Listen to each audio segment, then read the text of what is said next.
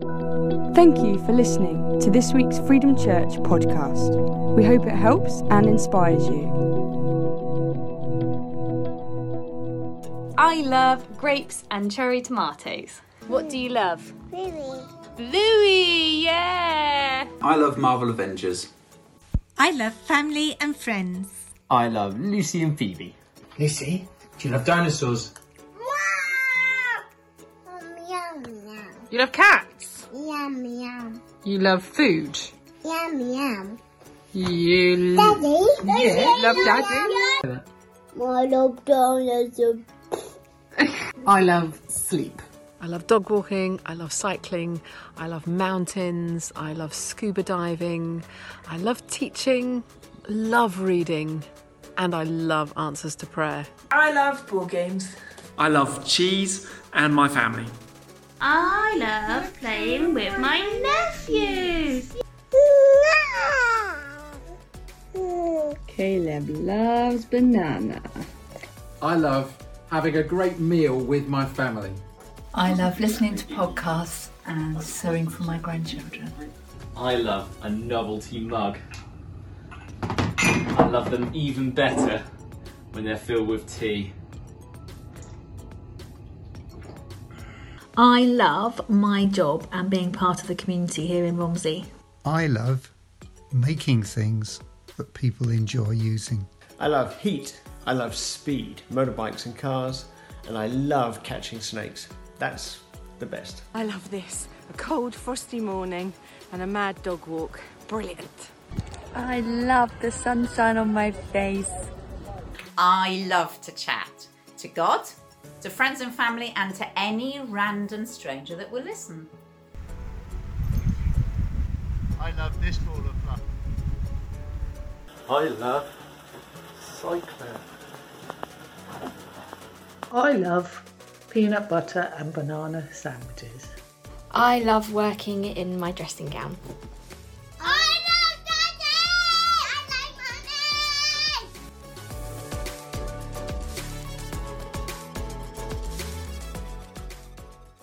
Good morning. That was fantastic, wasn't it? Firstly, I'd like to thank Eve for organising that and putting it together. It was so nice to see so many faces and to hear what you love. There's something strangely powerful about the word love. I remember the first time that I told my girlfriend, and who's now my wife, that I love her. That kind of nervous excitement that I was going to tell her. That terror once I'd said those words and was just trying to get them back in my mouth. And then that relief and that comfort when she said it back to me. By saying what you love, you expose your passions, your commitment, your priority, but it also makes you vulnerable. And it's meaningful and insightful to who you are. As I said, it's quite a strange word though, isn't it, love? In English, we use the same word to describe the way I love my wife, the way we love family and friends and God, the way we love food, and the way that we love just being outdoors in nature. And yet I imagine, and I'm quite hopeful, that actually the way that we communicate that love and deal with that love is quite different in each of those situations. In Greek, there's at least 4 different ways that they used to describe love. They used to describe it by romantic love and friendship and love of self and love of others, where we use that same word to do all of those things, and including just things that we're a little bit fond of. To make matters worse, our whole culture seems to be obsessed with love. It is ranked as one of the highest human experiences. We hold great hope in it, and being loved by someone. Films and television often have a story life where someone is trying to find love, is trying to feel complete when they meet that special person. Or maybe their actions are driven by love to do something special. As a single person, you may feel pressure to find love. And Love Island seems to be a national obsession. We are told that we are fulfilled when we love our job. Or maybe that we will be more lovable if we dress the right way, or maybe even smell the right way. However, our friends and our family and our job and our possessions are not perfect, and they let us down. In fact, too often, it is the people that we love the most and who are meant to love us who often hurt us the most. So it leaves me wondering, when I announce that Jesus loves you as the reason that my life is changed and that I changed my life, I'm wondering what they're thinking. Are they thinking that's the same love that Jordan has for his novelty mugs? Or is that the same love that my ex-partner had for me? Because on the one hand, that might make you think not that life-changing, or might be something that you don't want to change your life for.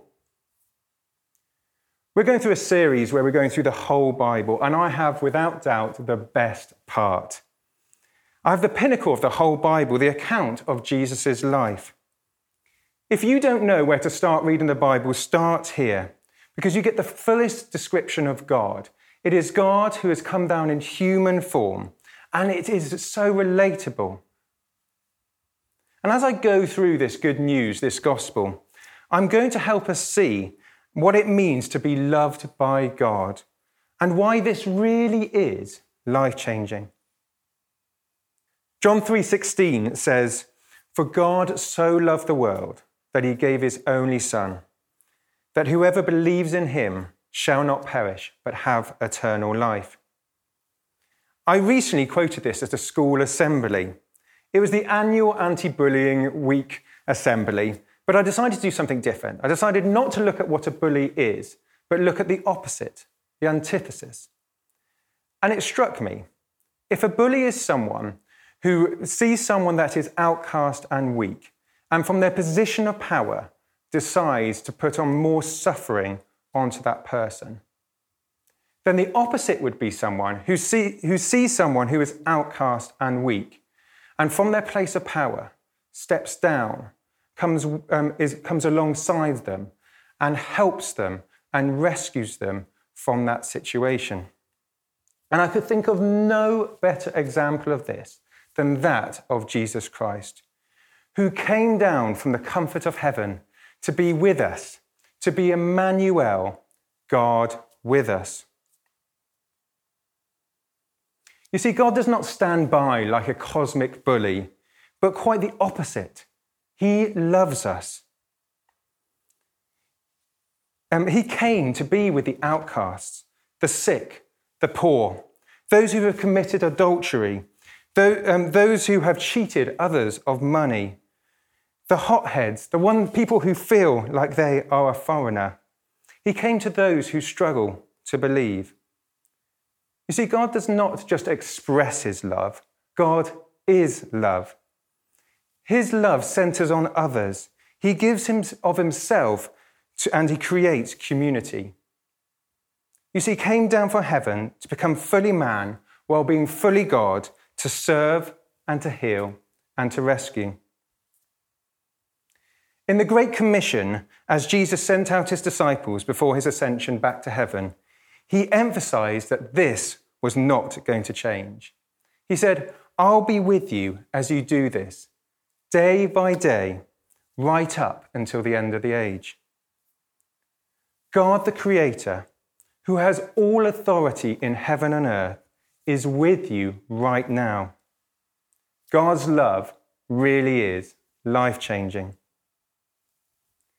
Before Jesus' ministry, he was baptized by his cousin John, and the Holy Spirit appeared as a dove, and a voice came from heaven and said, "You are my Son, who I love and whom I am well pleased." But Jesus hadn't really done anything up to this point. We have Jesus as an infant, a child, a little bit when he's in the temple as a young boy, then a huge gap. And he turns water into wine, and then this. Jesus had kind of done nothing really of note, and yet he says these words. And you might think that's fair enough. This is God's own Son. This is the way he feels about him. But the mind-blowing thing is that we are invited into this family. In the Gospel of John, right at the beginning, when he's laying out the purpose of the story, he says, "To all who receive him and believe in his name, he gave the right to be children of God." And as children of God, we are co-heirs with Christ, and we are loved, and he is pleased with us. Now, there's a way I like to think about this, okay? So the way that common culture, or the world, tells it is this. If we achieve something, then we will be significant. And then we'll be able to get everything we need. And then finally, we will be loved and accepted. But the opposite is true of God. The cycle of grace and love looks like this. First, you are loved and accepted. He will then give you everything you need.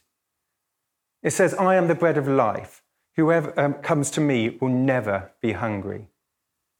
Do not worry about what you will eat or drink, for the pagans run after these things.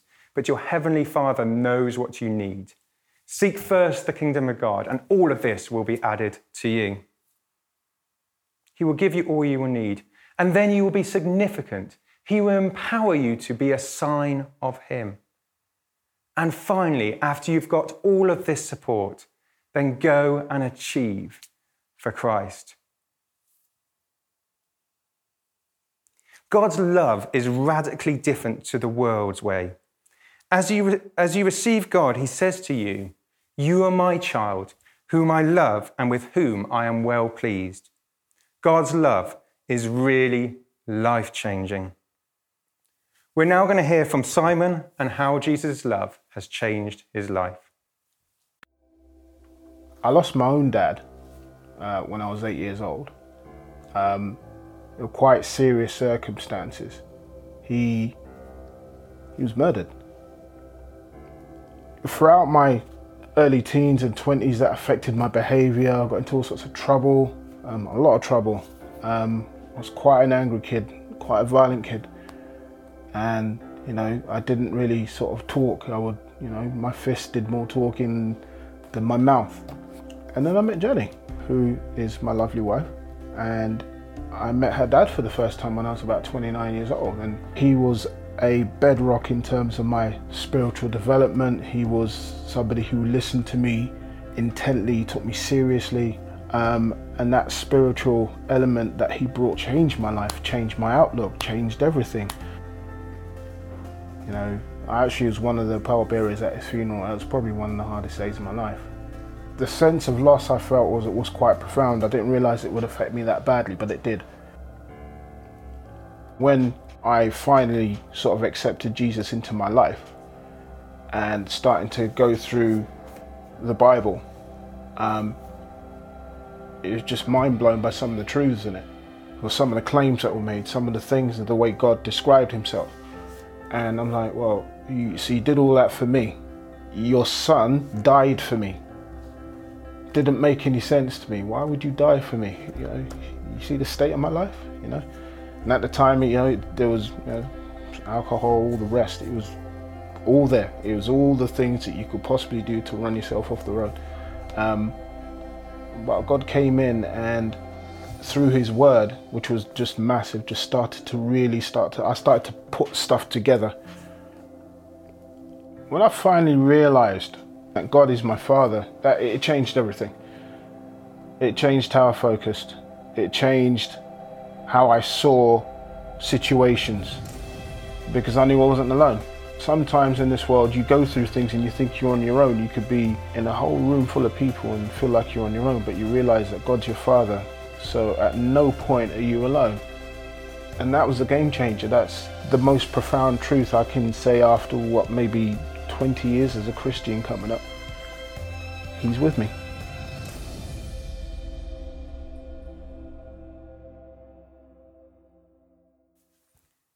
The title of this talk is Messiah and Love.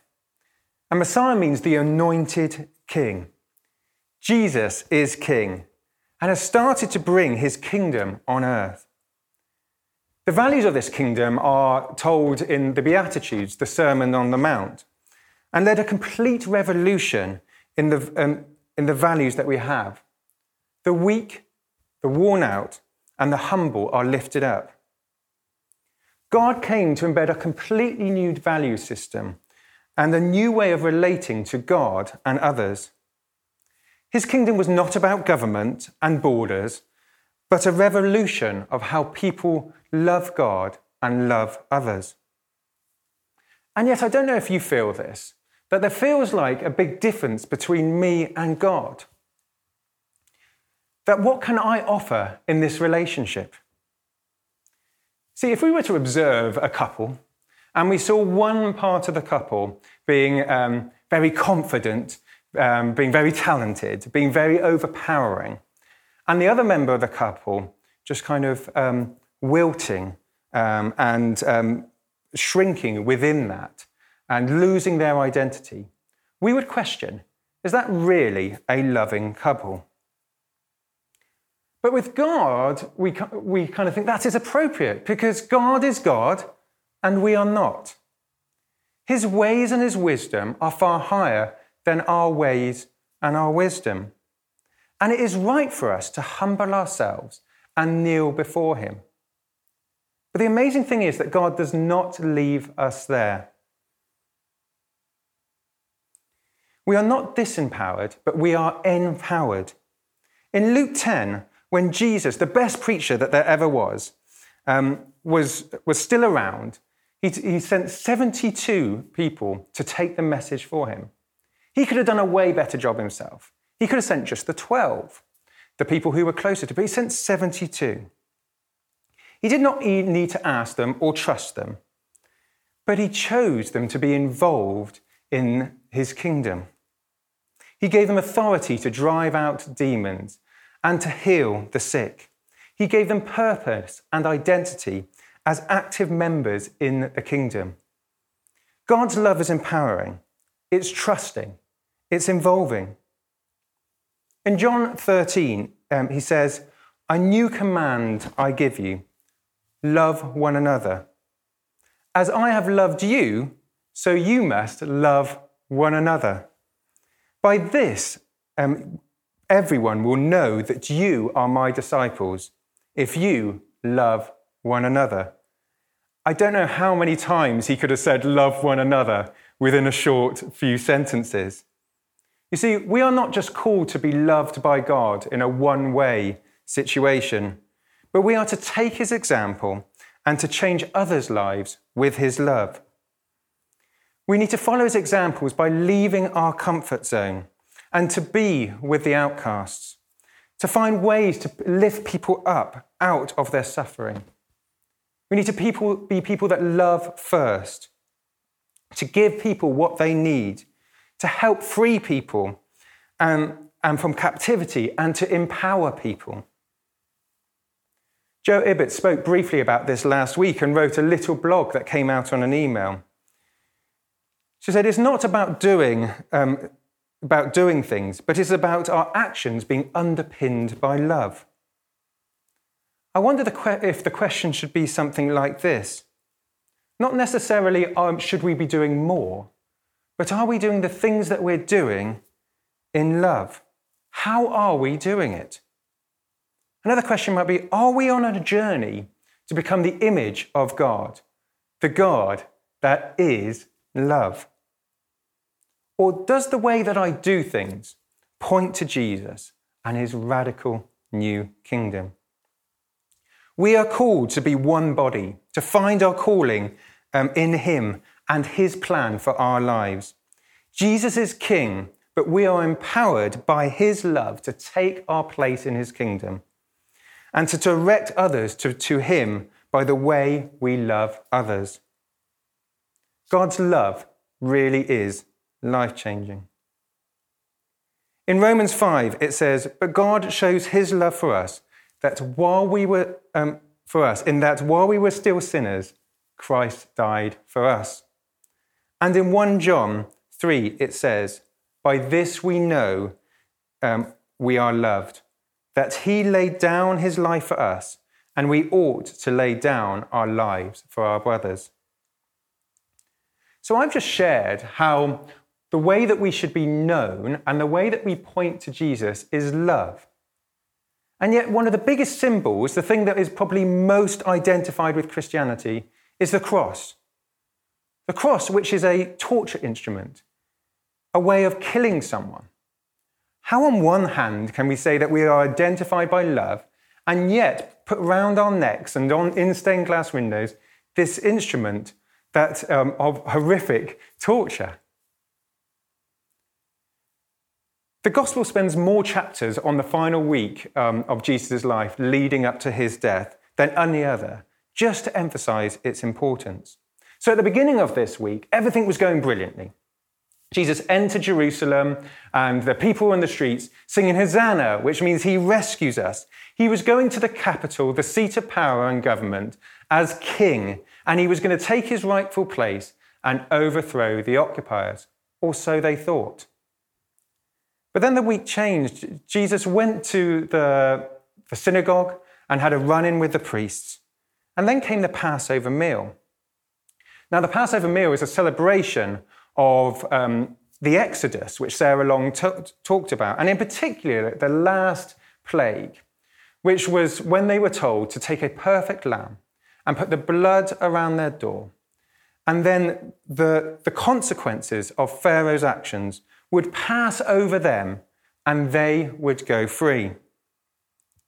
And at this meal, Jesus uses this story to explain his death, and he symbolizes it by taking the bread and breaking it and saying, "This is my body, broken for you." And taking the wine and saying, "This is my blood," as a symbol of the promise that you are forgiven. It shows what will happen, that he will die as the perfect lamb, and the consequences of our actions would be passed over to him, and that we would be forgiven. This is the completion of the story, starting with Adam and Eve, who chose the road of the lie of the serpent, that there weren't any real consequences, that your actions don't really matter. The serpent said, "You won't really die." And the lie that we can have the wisdom and authority to be like God and choose what is good and what is bad. God promised back then that one day someone would come and crush that serpent's head.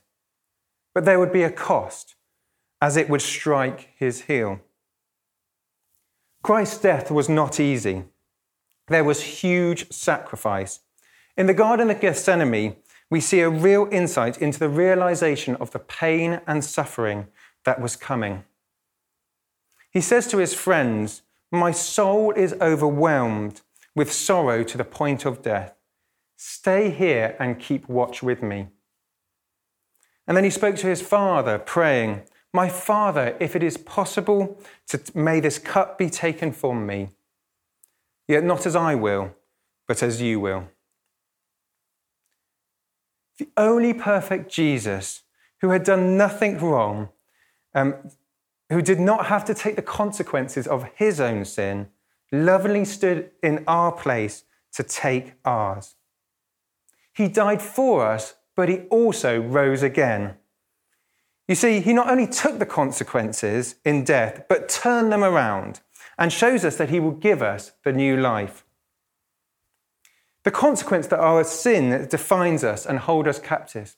Jesus says, "I'm taking that consequence.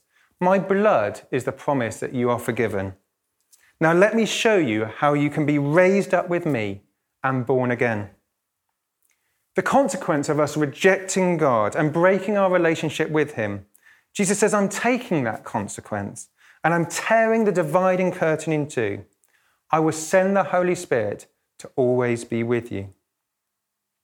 The consequence that our actions really do matter and they really do lead to death. Jesus says, "I'm taking that consequence. I give you eternal life and you shall never perish. No one can snatch you from my hand." Jesus has made a way for us to return to the Garden of Eden, to be recreated in his image by his life-changing love, to step off the path started by Adam and Eve and return to the way of his kingdom, to not live with the consequences of our past mistakes, but commit our lives to live under his wisdom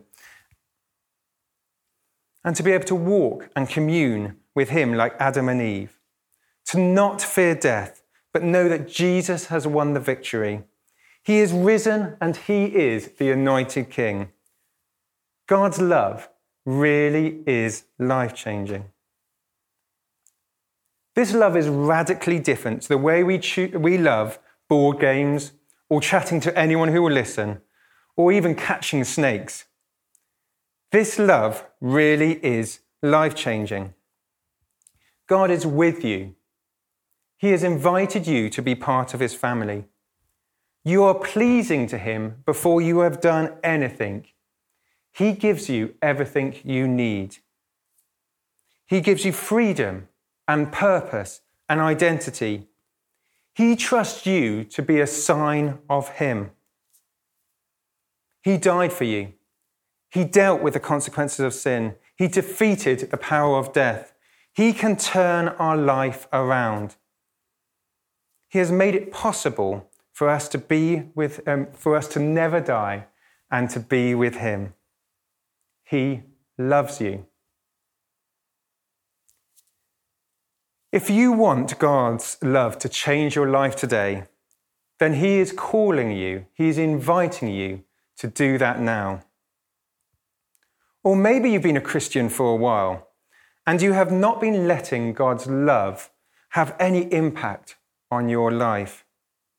Well, today is the day to reaffirm your place with him. If this is you, then I invite you to pray with me now. Let's pray. Father God, thank you that you love me. I receive your love. I believe the truths that you have told me through the gospel. I believe that you came to rescue me. I believe you came to give me purpose and identity. I believe you died and rose again so that I may be forgiven. Lord, you are the Messiah. You are my King. I choose to follow you. Help me to be an example of love to the world.